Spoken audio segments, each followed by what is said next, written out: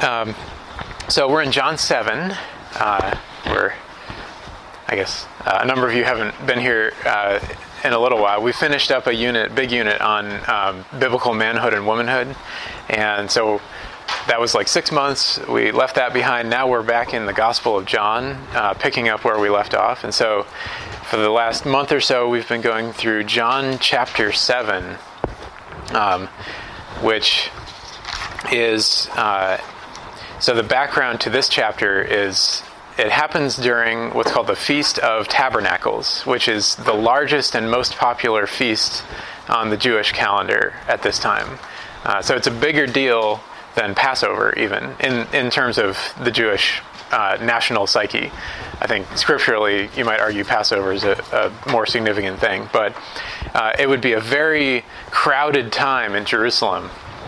And so in the beginning of chapter 7, we see that Jesus, doesn't really want to go up to the feast publicly. His brothers are like, hey, you should go up to the feast, show yourself off as the Messiah. Really start your movement, cash in on your fame. And Jesus says, no, I'm not going to do that. It's not my time, right? It's not my time yet.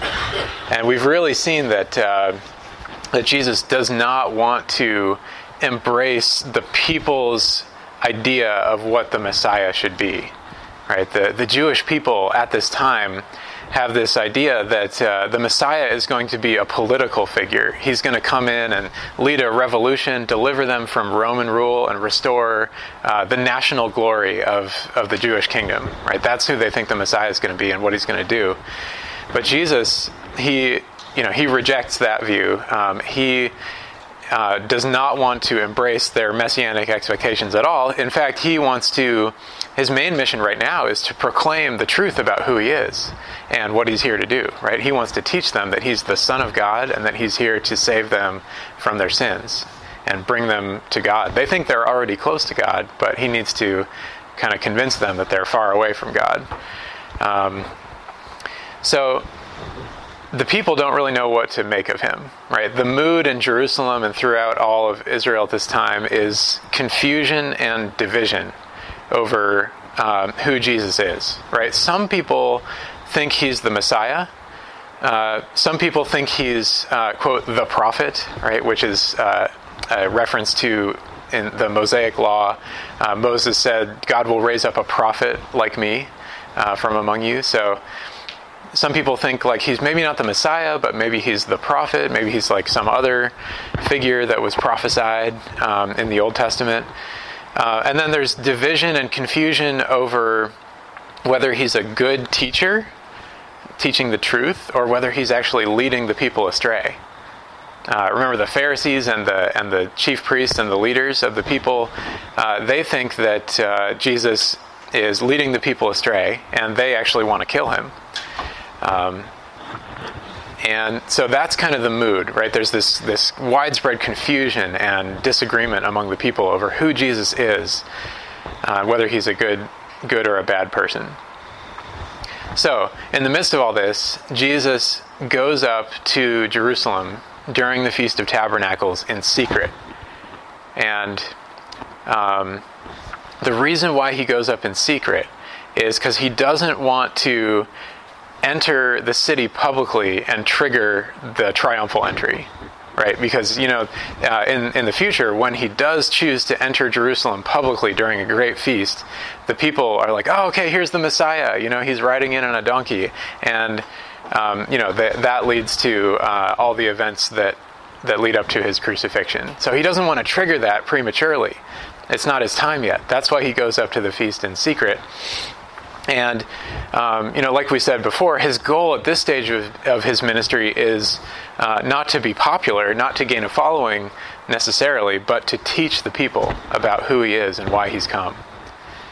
So that's what this chapter 7, is all about.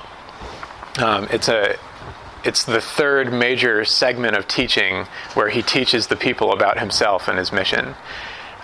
He did that in chapter 5 and in chapter 6 and now in chapter 7.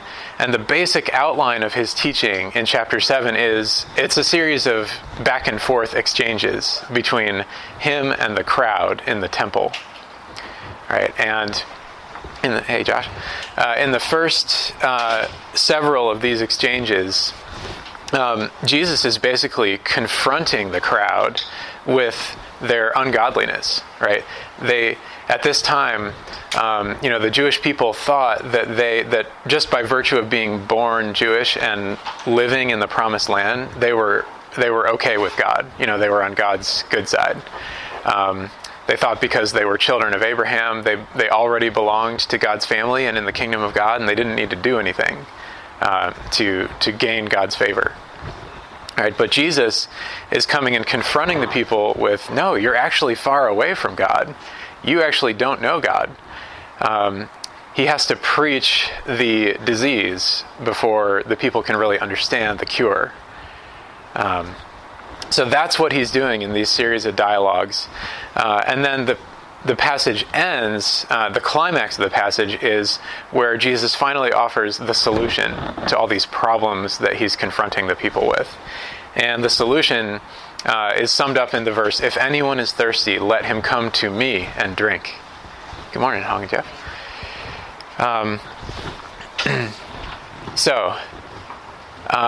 This lesson is going to be a little bit of a zoom out.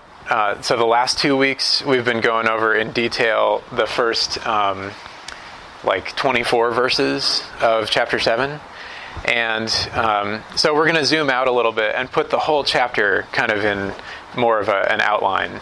And this is the way I've outlined more or less the whole chapter, almost the whole chapter, is that there are 3 problems that sinful man has, right, that Jesus is confronting us with. 3 problems of sinful man. He can't keep God's law, he doesn't know God, and he can't get to God. And we'll see how this works. And then Jesus presents the solution where God comes to us. So I just want to pause with this outline and say, there's it's very popular these days to be sort of deconstructing the faith, right? Have you guys heard of deconstructing your faith or deconstructing evangelicalism or deconstructing your Christianity, right? That's a very popular thing. It's sort of based on this idea that that maybe there was a historical core, like Jesus was a good teacher who got some things right, but over the 2,000 years since him, the church and like Western culture have misread and misrepresented and sort of twisted everything around. And how do you separate out the distortions of Western culture from the original kernel of Jesus' good teaching? How do you do that? That's the project of deconstruction. And I think one of the main conclusions that people often come to is that, like, Jesus, the gospel, what we call the gospel, that we are sinners in need of a savior, that's not Jesus. That's a product of Western culture, right? Jesus was all about, being a good person, being kind to others, doing justice to the poor, and that kind of thing. He wasn't concerned with salvation. But you can't really read the Gospel of John and come away with that conclusion, right? I think if there's one thing I want you to take away from this lesson is that Jesus preached the gospel. All right, we saw he preached the gospel in chapter 5. He preached the gospel again in chapter 6. He preaches the gospel again here. He confronts us with our sinfulness, our inability to get to God, to know God, to please God. And he presents the only solution being him, coming to him and drinking of the living water and receiving the Holy Spirit from him. So the gospel is really there in Jesus' teaching. It's not a product of Western culture adding stuff on or twisting stuff around.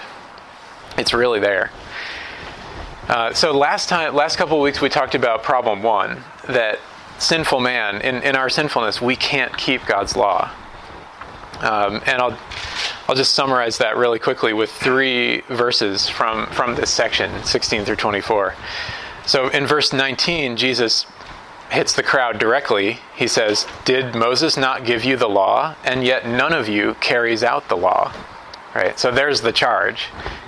Even the people who are born in God's national kingdom that he set up and are the recipients of the law and have been learning the law their entire lives, Even they don't keep the law. I mean, if they can't, then nobody can. So did Moses not give you the law, and yet none of you carries out the law? Well, why don't we carry out the law as sinful people? Well, look at verse 24. We can't keep God's law because we don't understand it. So in this section, the Jews were angry with Jesus because they thought he had broken the Sabbath by healing a man on the Sabbath, and they were like, "You broke the Sabbath, you're a lawbreaker." And they failed to recognize is that there was a higher law at work. When he healed the man on the Sabbath, he was obeying a higher law, which is that it's right to do good on the Sabbath, not to refrain from doing good. And he rebuked them. He said, "Do not judge by the outward appearance, but judge with righteous judgment." That's verse 24. So he rebuked them for failing to understand the law. He was saying, elsewhere in the passage, he said, "You circumcise a man on the 8th day, even if the 8th day is a Sabbath," right? So why aren't you breaking the Sabbath law? Because you recognize that the law of circumcision is a higher law, a higher principle than the Sabbath observance. So you recognize it in that situation. Why can't you recognize what I'm doing on the Sabbath is right? So he rebukes them for failing to understand God's law. They can't keep God's law because they don't understand it. And they don't understand it because they don't desire to please God. This was back in verse 17, where Jesus says, "If anyone is willing to do his will," that is God's will, "he will know about the teaching, whether it is of God or I am speaking from myself." And we did a whole lesson on this, but, the Jews who were hearing Jesus preach, they were trying to sit back and judge and evaluate his teaching to see whether he was the Messiah. Should I commit to this guy? Should I believe in this guy? But Jesus was saying, you can't do that. You can't just sit back and be a neutral judge of God's law and God's revelation. You're either going to be committed to pleasing yourself, in which case you will be unable to understand God's law, or you're going to be committed to pleasing God, in which case the understanding of God's law will follow from your commitment to doing his will. That's the meaning of verse 17. And so anyway, that first problem, I would summarize, it's a problem for us as sinful people before we get saved. It was a problem for them. The problem was we can't keep God's law because we don't understand God's law, and we don't understand God's law because we are not committed to pleasing God when we are unbelievers, before we're saved. All right, so that was just review. We went over that in the last couple lessons, but a lot of you weren't here. So any questions on that? I know we just flew through that.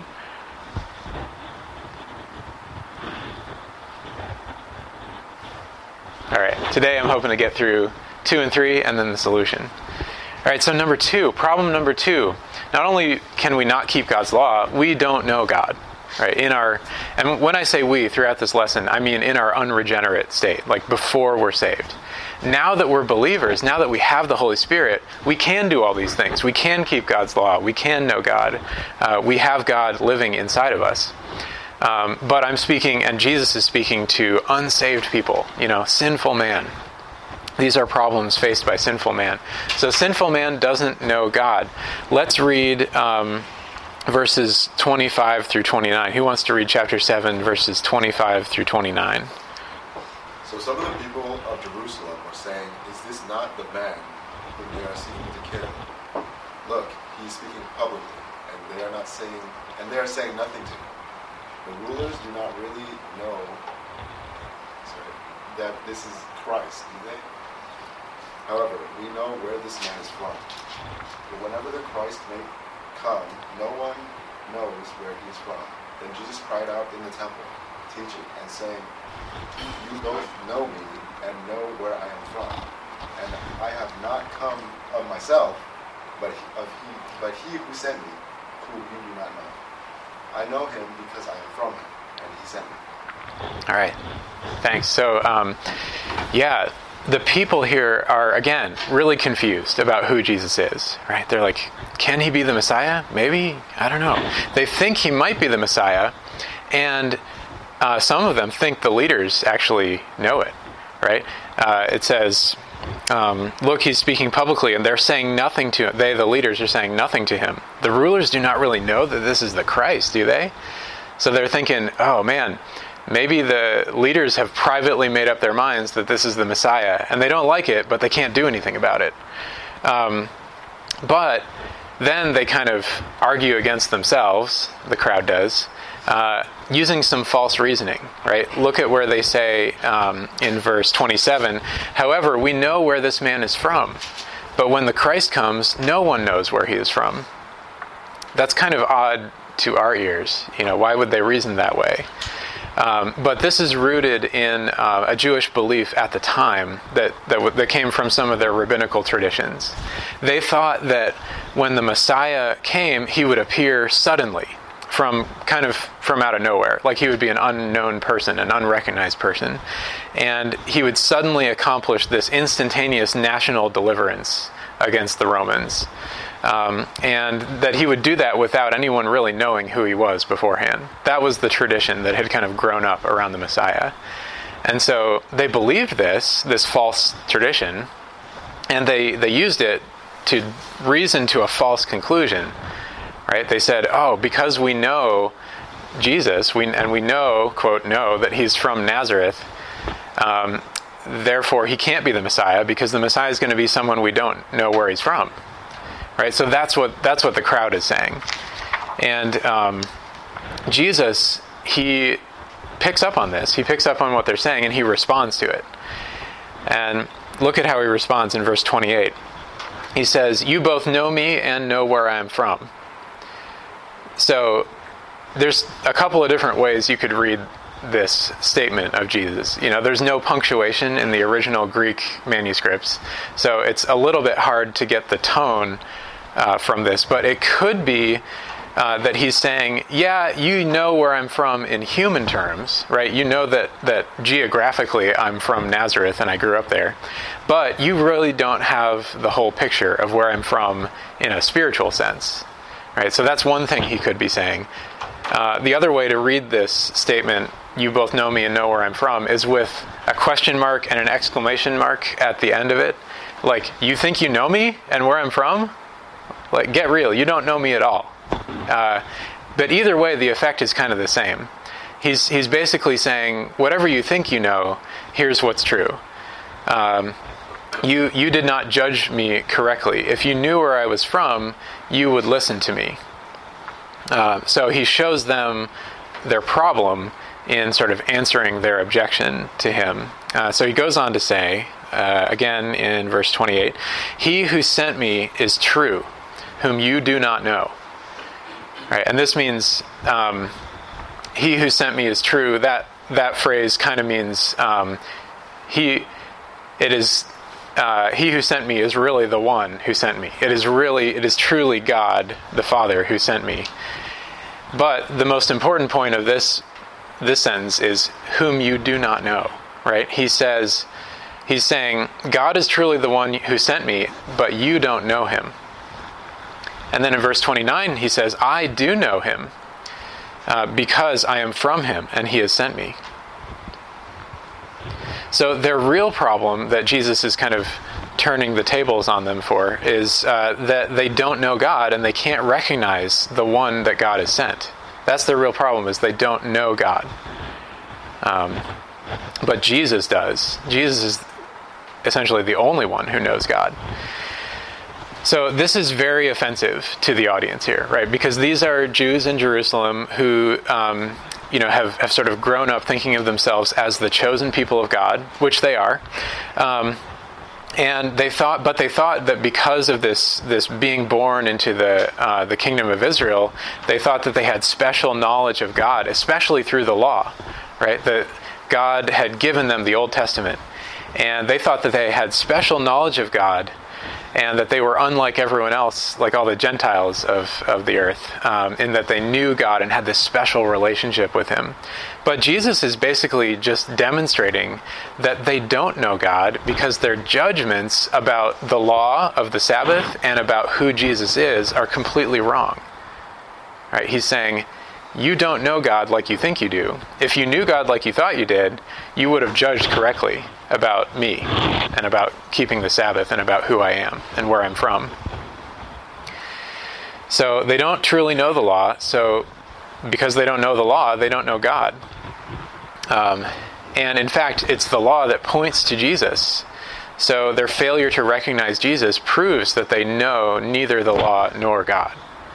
Right? That's essentially Jesus' argument here in this passage, is you think you know God, but your judgment, your lack of judgment shows you don't. By contrast, Jesus is the only one who actually knows God, and he's the only one who can teach us about him, who can reveal God to us. He's the only one who can fix our ignorance about God. And the crowd, they really understand the thrust of Jesus' rebuke. Like, oftentimes they don't get what Jesus is saying, but here they get it. Because it's in verse 30, it says, they were seeking, therefore, like, in other words, because of what he said, they were seeking to seize him. To do what? To kill him. Yeah. They recognize that he's basically saying, you guys don't know God. And they are upset about that, right? They want to seize him and kill him. But no man laid his hand on him because why? His hour had not yet come. Yeah, I mean, this is sort of a big thread you see throughout the Gospel of John, is Jesus is totally sovereign over the events of his life. Nothing happens to him without him choosing for it to happen and when it will happen. So it really shows his deity there. But anyway, yeah, he rebukes the crowd for not knowing God and not knowing God's law, and they hate him for it. But they're not able to do anything to him. So that's the second problem, is sinful man does not know God. The third problem is that sinful man can't get to God. Right? So that was one, we just studied one back and forth between the crowd and Jesus, and then this verse 30 kind of starts another back and forth, or verse 31. So who would like to read verses 30 through 36? So they were seeking to arrest him, yet no one laid a hand on him because his hour had not yet come. And many of the crowd believed in him. They were saying, when the Christ comes, he will not perform more signs than those which this man has done. The Pharisees heard the crowd whispering these things about him, and the chief priests and the Pharisees sent officers to arrest him. Therefore Jesus said, for a little while longer I am going to be with you, and then I am going to him who sent me. You will seek me, and you will not find me, and where I am you cannot come. The Jews then said to one another, where does this man intend to go, that we will not find him? He does not intend to go to the dispersion among the Greeks, and teach the Greeks, does he? What is this statement that he said, you will seek me and will not find me, and where I am you cannot come? Now on the last day, the great day of the feast, Jesus stood and cried out, saying, if anyone is thirsty, let him come to me and drink. The one who believes in me, as the scripture said, from his innermost being will flow rivers of living water. But this he said in reference to the Spirit, whom those who believed in him were to receive. For the Spirit was not yet given, because Jesus was not yet glorified. All right, thanks. Yeah, so at the beginning of this section, verses 30 through 36, we got the people more and more divided, right? They now, in verse 31, they're saying, a lot of them are saying, when the Christ shall come, he will not perform more signs than those which this man has, will he? They're essentially saying, he must be the Christ. Like, who else could it be if it's not this guy? But then there's the Pharisees and the chief priests who are sending the temple officers, the temple guard, out to arrest Jesus so that they can kill him. So intense division over Jesus and over how to respond to him. And so the ones who are believing in him, there's the question, sometimes the question comes up, actually a lot in the Gospel of John, when there's a group of people who believes in Jesus, is that true belief? Right? If you look at verse 31, again it says, "But many of the multitude believed in him, and they were saying, 'When the Christ shall come, he will not perform more signs than those which this man has, will he?'" So with John, you have to be careful with that word belief, because it doesn't always mean saving faith. You know, when John says this group of people believed in Jesus, sometimes it's the wrong kind of belief. It's the kind of belief that Jesus does not accept, as we've talked about before. So, and I think in this case, we can't really know what kind of belief this is. Elsewhere in John, Jesus has rebuked people who believe only because they see signs and miracles, right? So it's pretty clear that their belief here in verse 31 is because they see all the miracles that Christ does, right? Jesus doesn't really like that kind of faith, but it's better than nothing, right? Believing in him because of signs and miracles is better than hating him and trying to kill him. But it's not the best kind of belief like the Samaritans had, where they heard his word and believed his word. Right. So, but I don't think we can really know. There's not enough detail in this text to know whether the crowd is really believing him in the way that Jesus wants to be believed in. But that's not the main focus of the passage anyway. The main focus of the passage is Jesus' response, and Jesus confronting them in his response with their third problem, which is that they can't get to God. So he says in verse 33, For a little while longer I'm going to be with you, and then I'm going to him who sent me. That's clearly the Father, right? He's going back to the Father. He says, You will seek me and will not find me, and where I am, you cannot come. Right, so notice that he's saying he's going to the Father, and they can't find him, and they can't come with him. Right, so that means he's saying you cannot get to where God is. I can get to God, but you can't. Right, this is another sort of slap in the face to the people of Jerusalem, who they think that they're already in God's kingdom. They think that they already have the presence of God in the temple. Right? They think that of all the people on earth, they are the ones who are with God, who are close to God. But Jesus is saying, no, you are not close to God, and you can't get close to him. But I can. So the people are confused, right? We saw his last rebuke, they understood, and they tried to seize him and kill him. But with this rebuke, they don't get it, right? They don't get that he's talking about spiritual reality and being spiritually close to the Father.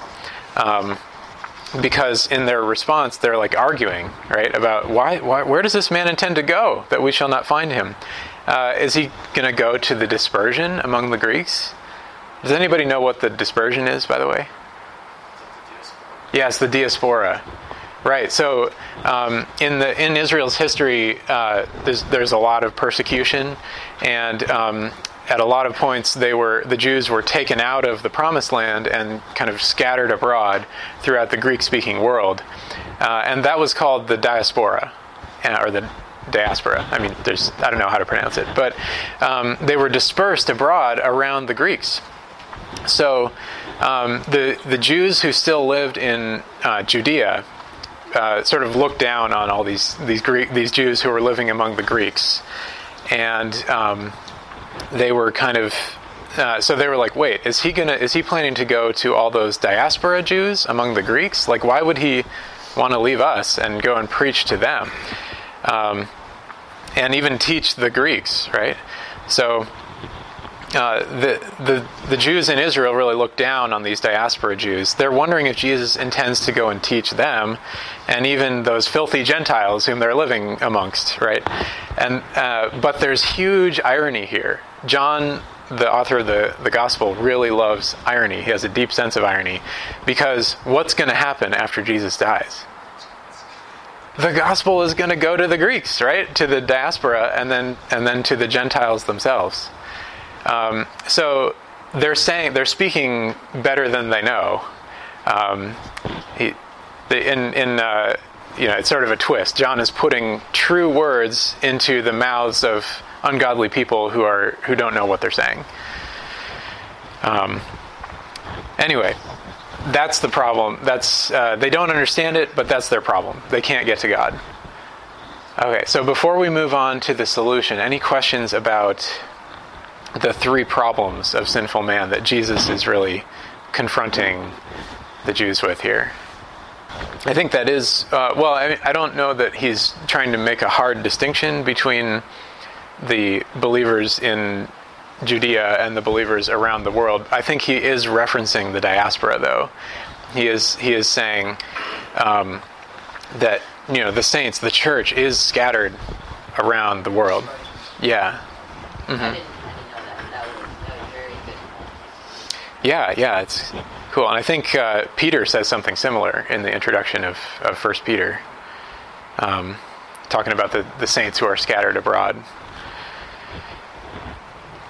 Yeah. I remember talking with my small group about this. So, one of the challenges of even evangelizing non-believers and introducing the gospel, and if we follow this outline, explaining thoroughly why, as sinners we need Christ.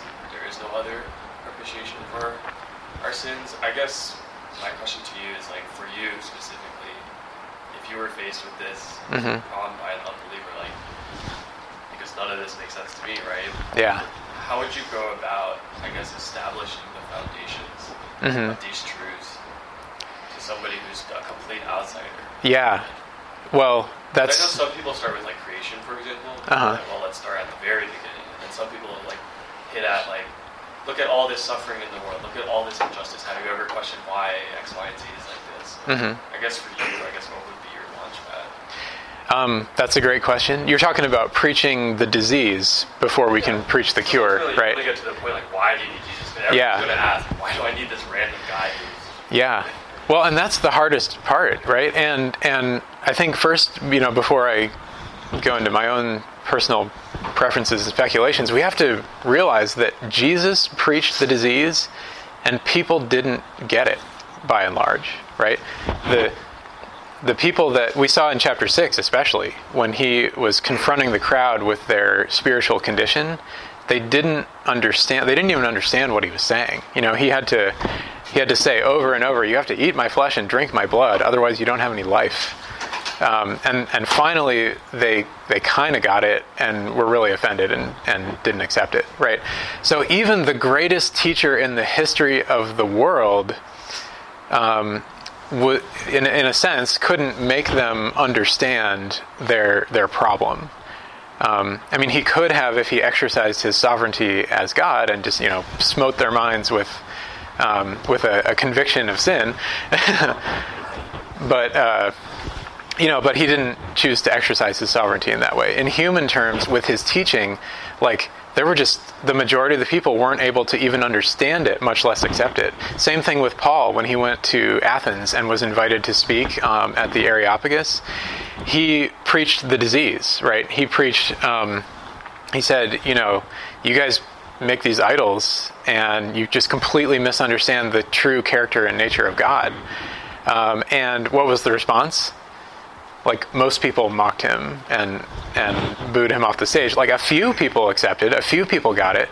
So we have to set our expectations sort of like that, right? If we're talking to people about the gospel and we're talking to them about their spiritual cancer, most of them are not going to understand what that means. The ones who do, most of those are not going to accept it. And of the ones who hear and accept, only a few are going to accept that and be willing to listen to the solution, right? So we got to set our expectations there. There's no apologetic track that you can go through with an unbeliever that will 100% convince them that they have a spiritual need that only Jesus can fill. But yeah, I think my I have, over the years of studying apologetics, I've drifted more towards what you'd call presuppositional apologetics. So there's, just very briefly, there's a couple of different camps in apologetics. Like those who would say they're evidentialist would say, you can enter into a conversation with somebody and present them all the evidence, and a person who's thinking soundly will look at all this evidence and will inevitably conclude, or with high probability conclude, that God exists, that God's word is true, that Jesus is the Son of God, all these things. A presuppositionalist would say, that's a little bit too naive of a view of human nature and the human condition, right? There's people are not neutral, dispassionate evaluators of evidence. People come with a worldview, and they come with philosophical commitments that, in general, make them blind to the truths of the gospel. And so, you shouldn't try to start from some sort of like neutral common ground. You should just up front say, "Hey, I believe in the Bible because it's the Word of God." And if you have questions about that, we can talk about why I believe that. But for the sake of argument, are you willing to assume with me that the Bible is the Word of God and listen to what it says about who we are and what we're made to do? And if they say, okay, yeah, I'll consider it, I'll hear what you have to say, then, I like to point out that Jesus said the entire law of God is summed up in 2 commandments. What are they? Love the Lord your God with all your heart, mind, soul, and strength. And number 2, love your neighbor as yourself. Now, if we just start with the second one, who is going to say that they have loved their neighbor as themselves? Right? Certainly I would not say that. I mean, I struggle to love even my closest family members like myself. Much less my neighbor, right? But then, so nobody has obeyed that second commandment. But then you go to the first commandment. If you're talking to an unbeliever, you can say, like, do you honestly even have a desire to love God? And most of them, if they're honest, they'll say, no, I don't even believe God exists, or I don't care about him, or I'm angry at him for something that's happened in my life. So, I think it's actually fairly easy to establish and to even convince somebody that, like, they have not lived up to God's standard as revealed in Scripture. The problem is that they don't usually care, right? They're not convinced that standard is actually from God, or that they're actually going to face any consequences for not living up to it. But, I mean, that's where the gospel is a proclamation, not an argument, right? It's not like there's anything we can really say that is... I mean, you can point to the existence of death, right? Why do people die? That's kind of a good question that, like a naturalist would say, we die because we evolved, and death, helps with natural selection and all that. But the real interpretation of death is that we die. Why? Why do we die? Because of sin. Because God looks at our life, and when we come to the end of our life and we die, he says, okay, yeah, that is the correct result of this person's life. That is the correct verdict and outcome of this person's life. And you know why you know that? Because if you look at Jesus, what happened when Jesus got to the end of his life? What did God say about his death? Was that the correct verdict? The guilty verdict on his life? No. Jesus was the only one who lived a perfect life. And so when he died, God looked at him and he said, no, this guilty verdict of death does not fit the life that my son lived. So I'm going to reverse it and raise him to life. Right? That's the significance of the resurrection. One of the significances.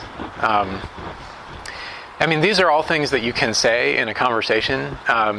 Again, an unbeliever is not going to be predisposed to really even understand these things, or much less accept them. And so it's going to take a long time. Like, it's best if you have a long relationship. Like, there's a guy at work who I've known for 7 years now, and we've talked about many of these things, and he has probably come to understand some of them, but he has not accepted any of them. But it's taken years and years of these conversations to get to that point. Anyway, sorry, there's a lot that could be said about that question, but hopefully that helps a little. Yeah, we don't draw people, God draws people, right? So this... Just remember that. Yeah, exactly. That becomes my Yeah. theory, so Uh-huh. it's that double level. So... Yeah, please don't hear me saying that you shouldn't do like evangelism, to strangers. There's, God definitely uses that proclamation. You don't know how God has been working on that person's heart for the last 10 years. It could be that this stranger is right at the point where they're willing to hear and accept, and you could be the mouthpiece for that. Oh yeah, Dad. I was just going to say, to point 3, can't get to God. I think that modern man thinks that they kind of reject the biblical God and thinks that they can get to God because a God who emphasizes benevolence and mercy and so on will look at their life and rate on the curve and their intent and that sort of thing. And I think one thing C.S. Lewis says, he makes an analogy between Shakespeare being like God as a great playwright and creator of a work like Hamlet, and then the lead character of Hamlet. C.S. Lewis says, if Hamlet wanted to know Shakespeare, there's no way he can do that. The only way that it can happen is if Shakespeare, the great creator of the world of Hamlet, decides to write himself into the play of Hamlet so that Hamlet can meet Shakespeare and then they can know it. So that's one way I think that C.S. Lewis tried to convey by that analogy of how we as characters in this world can't get to the great creator. Right. That's a great point. I mean, yeah, it's not just our sin that makes us unable to get to God. It's like an inherent ontological limitation that we are created beings and He's the creator. Yeah.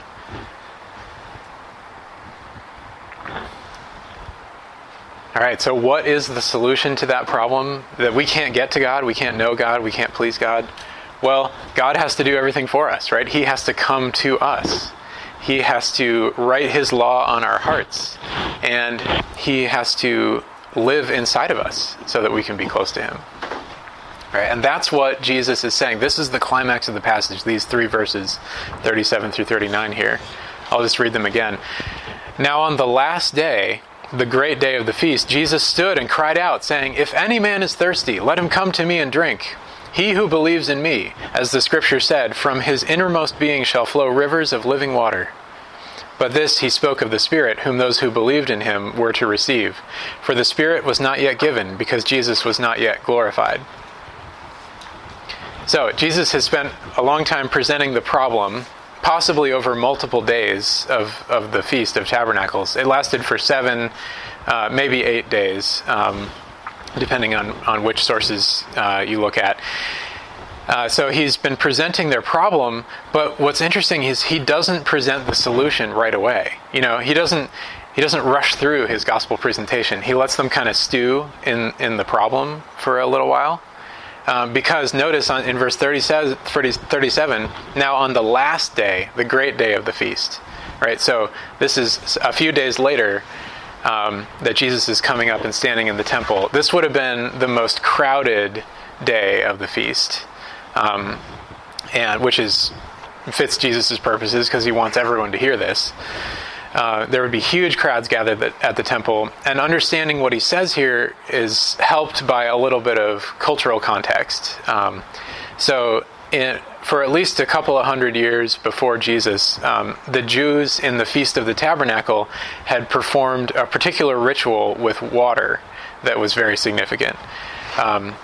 So they had a ceremony where the high priest would lead a procession that carried a golden jar, a golden container of water from the pool of Siloam up to the temple. And when this golden container of water was arriving at the temple, the trumpet would sound, and the people would shout Isaiah 12 verse 3, which is, "With joy you will draw water from the wells of salvation." Right, think about that.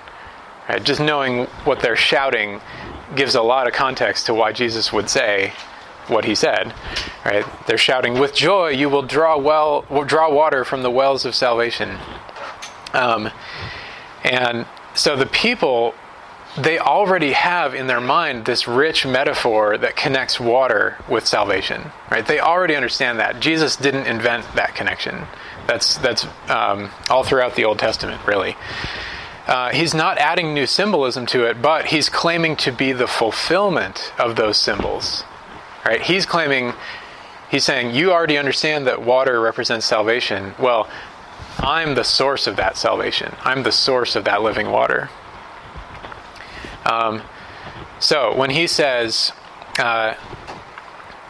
so in verses 37 and 38, he presents this solution in kind of two ways. God coming to us. And in one sense, he will satisfy our thirst for salvation.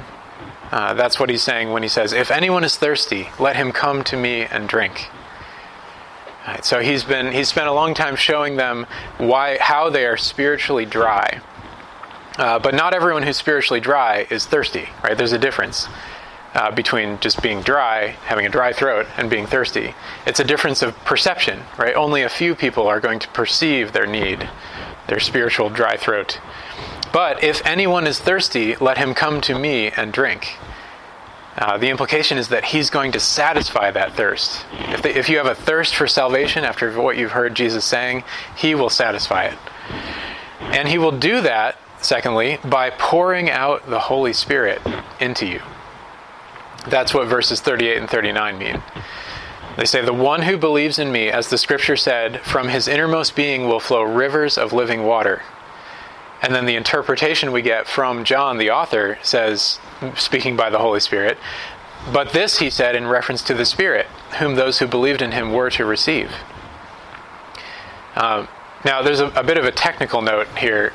Interpreters of this passage disagree a little bit over whether the grammar of that verse indicates that the living water flows from within the believer or from within Christ.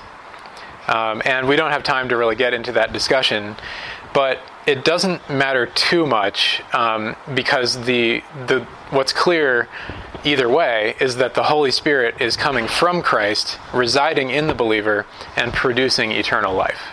Right? No matter how you read the grammar of the passage, those three things are clear. So, the flow of thought here in this whole passage is we can't keep God's law. We don't know God. We can't get to God. But Jesus brings God to us if only we will come to him. Right? Notice there is some responsibility on our part. Right? It is, in one sense, God does everything because we can't do anything. But, in those two different causal levels, there is a human level of response where Jesus says, if anyone is thirsty, let him do what? Come to me. So we do have a responsibility in this. We do play a part. It's not like we get any credit for doing something amazing. Like, I came to Jesus. I did something great. No, God gets all the credit for doing the miraculous work in our hearts, but we do have a responsibility to recognize our thirst and come to him. Another way of saying this would be, when we come to Jesus, he pours his Spirit into us so that we know and are known by God. And he saves us so that we can go with him, with Jesus, into the presence of God. And he writes his law on our hearts so that we can please God and keep his law. Right? That is what happens when Jesus pours the Holy Spirit into our hearts. That's how he solves those three problems that we face as sinful people. That's a good point, because you guys know in the Last Supper that we celebrate to remember Christ, that's a covenant, right? The cup of the covenant in his blood. And the Holy Spirit is the seal and the deposit of the covenant. And this concept of covenant, as we talked about several months ago when we started the manhood and womanhood unit and talked about marriage as a covenant is a committed relationship that is permanent and binding, right? So God's not just making a contract with us where we're like two equal parties, each bringing something to the table and promising to be faithful under certain conditions for a little while. It's God unilaterally coming to us, promising to do for us what we can't do for ourselves, and promising to be faithful to us forever. Period. He's not just sort of like randomly making up metaphors. Right? No, he's very deliberate and strategic in the way he presents the gospel to people in a way that they'll understand it, or at least maximize the chances that they'll understand it. And I think there's another sort of even higher level reason why he chose the water, the living water, as the metaphor to use. Yes, because of the immediate connection to the feast, but this will help us because we're going to zoom out a little bit and put this chapter in the context of the surrounding chapters. Which, when you're going through a book for like months at a time, it's easy to lose sight of the broader context. But you guys remember in John chapter 5, Jesus was in Jerusalem for the Feast of the Passover, and he said to them at the end of chapter 5, Moses wrote of me. If you believed Moses, you would believe me.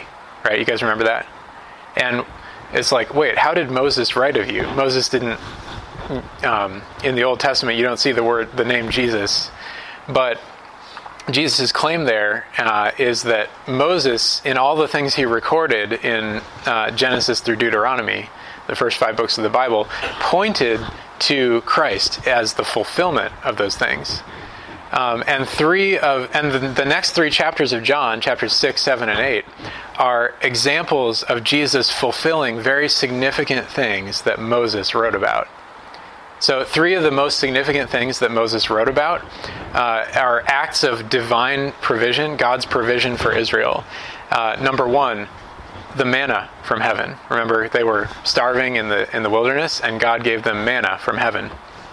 Number 2, they were thirsty in the desert, and God gave them what? Water from the rock. Water from the rock. And number 3, they didn't know where to go in the desert, so God led them as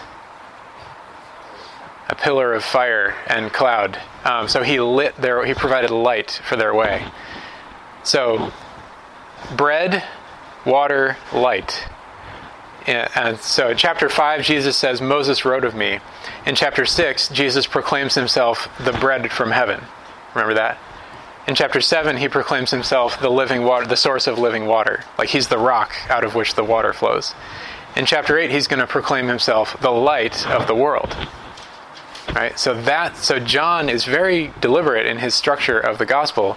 He says, Moses wrote of me, and then he gives 3 solid examples, 3 of the most significant examples of things that Moses wrote about that Jesus actually fulfills. Right? So that's the 32,000 foot view of what we're studying right now. So. Yeah, so that's another reason why Jesus is choosing the living water as a metaphor to present himself as. It's not only the immediate context of the feast, but it's also the larger context of the whole Old Testament and God's salvation history where he's been just like putting all these actions in place so that people will be able to look back and see how Christ fulfills them. Yeah, I think let me close us in prayer.